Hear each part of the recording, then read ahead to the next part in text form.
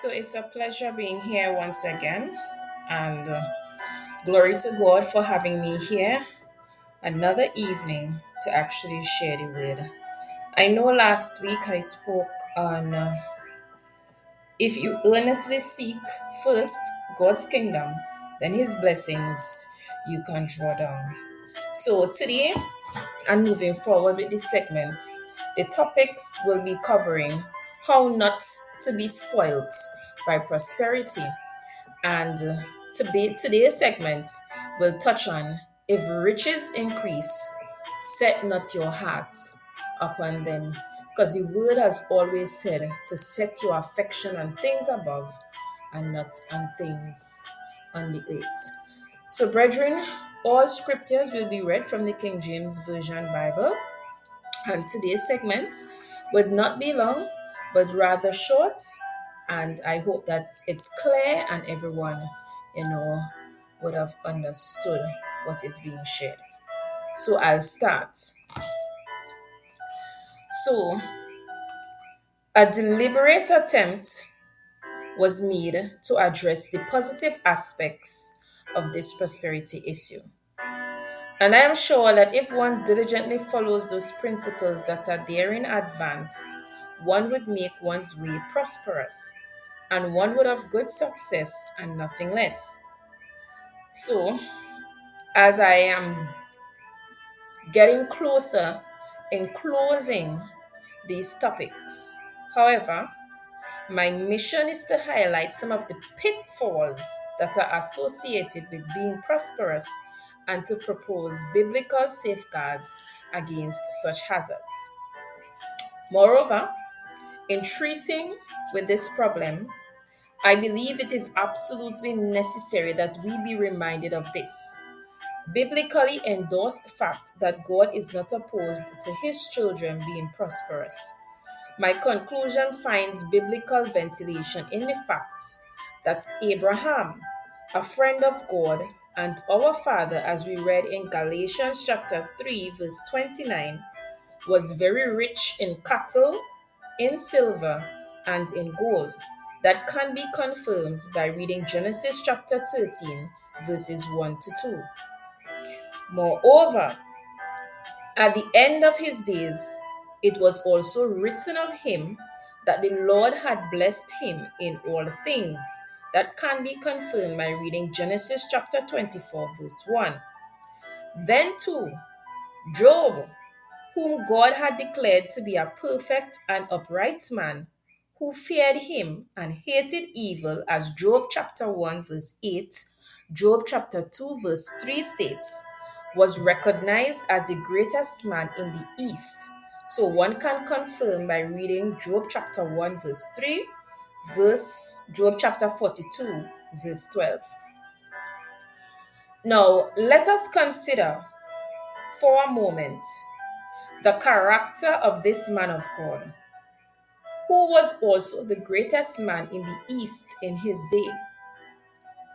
For this exercise, brethren, chapter 31 of the book of Job is most instructive indeed. Now, before we commence our study, may I suggest to you that you read the entire chapter and observe Job's purity, humility, and charity. This chapter should make good reading for all anti-prosperity advocates and sympathizers. After having done so, you would, no doubt, be fully convinced that as long as one's riches are used for the advancement of God's kingdom and for the good of humanity, generally, riches could never be a curse, but a sure blessing. With this, you must agree. So, from what was shared, therefore, we can see that the problems that are associated with prosperity do not lie with the prosperity itself, but instead with the character of the individual possessing that prosperity. Therefore, if one were not fortified with the godly virtues of purity, humility, and charity, one would inevitably succumb to the weaknesses that are inherent in human nature and would subsequently end in disaster. To avoid such eventuality, the following safeguard was given to us in God's word, and that will be in Matthew chapter 6, verse 33. I'll be reading from, and it goes like this: Seek ye first the kingdom of God and his righteousness, and all these things shall be added unto you.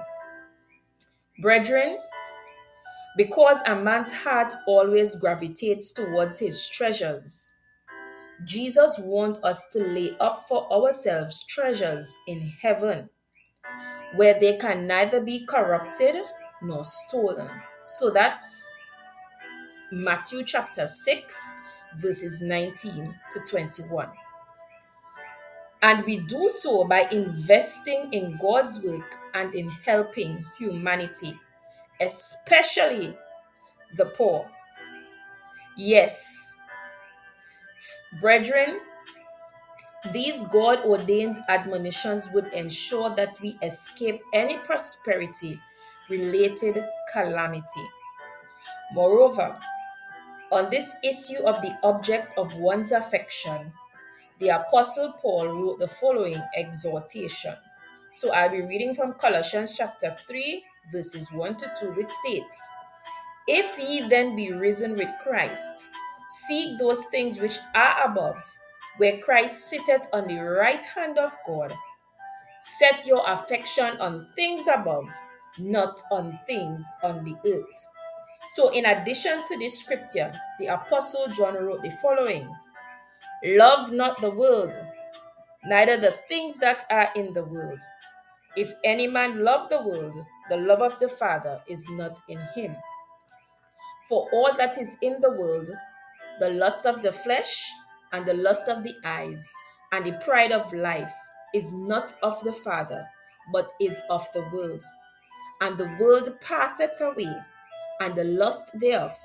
But he that doeth the will of God abideth forever. So that's 1 John chapter 2, verses 15 to 17.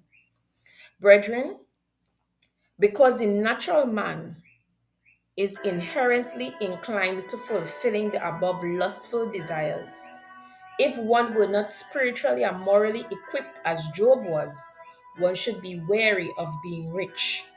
For in 1 Timothy chapter 6, verse 9 states, They that will be rich fall into temptation and a snare, and into many foolish and hurtful lusts, which drown men in destruction and perdition. So I just read from 1 Timothy chapter 6, verse 9.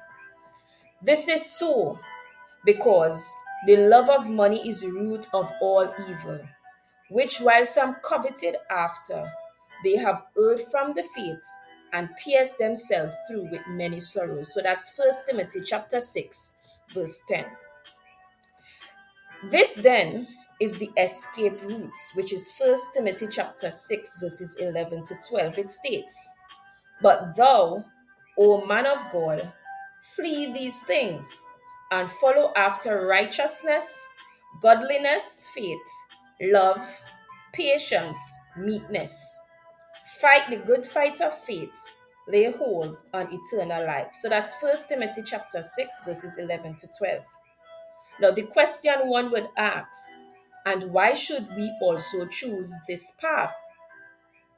And the answer to that question is, for this reason, if for no other. And I'll be reading from 1 Timothy chapter 6, verse 7, which states, For we brought nothing into this world, and it is certain we carry nothing out. So that was 1 Timothy chapter 6, verse 7. Therefore, thus saith the Spirit of wisdom, to those who have ears to hear, as 1 Timothy chapter 6, verse 8 states, having food and raiment, let us be therewith content. Now, the scripture shared today in no way suggests that some Christians should not be rich. No, not at all. However, it is surely a reminder and a warning to those who are rich that rather than setting their affection on the gold in their billfolds, they should instead set their affection on the heavenly streets of gold. Therefore, to the materially rich in this world, I join with the Apostle Paul and charge you not to be high minded, nor trust in uncertain riches, but in the living God who giveth us richly all things to enjoy. So that's 1 Timothy chapter 6, verse 17. In addition to the scriptures shared, brethren, my financially well off brethren, make sure that you do good and that you are rich in good works, ready to distribute, willing to communicate. Now, if you read 1 Timothy chapter 6, verse 18, you will see what it states. I just paraphrased that scripture just now. Now, in so doing, in addition to meeting the needs of your less fortunate brethren, you would be laying up in store for yourselves a good foundation against the time to come, that you may lay hold on eternal life. So you can read 1 Timothy chapter 6, verse 19. I just paraphrased it. In light of the deceitful nature of worldly lust, Jesus asked the following question: For what shall it profit a man if he shall gain the whole world and lose his own soul? So that's Mark chapter 8, verse 36. The answer to that question is nothing. Therefore, the sensible thing for us to do is to pursue relentlessly the things that are lasting, while we trust God to provide all our temporal needs. Brethren, we must never sacrifice the eternal for the things that are transitory or temporal. Therefore, in closing, I urge you to consider carefully the following. This salient point, many dear saints have surely missed, that earth is now a battlefield and not a place of bliss. So if your wealth increases, set not your heart upon it, for in pursuit of riches, God's kingdom, many have missed. So that's the end of my segment today, brethren. I will be live next week again. Now prepare yourselves for Jesus Christ's return, because he will be returning. Spend time in reading the Holy Bible. Meditate upon God's word. Surround yourselves with people that are looking or searching for the same spiritual understanding as yourselves. Brethren, Jesus Christ loves you. I love you. So bye for now. Have a safe and productive week. Bless.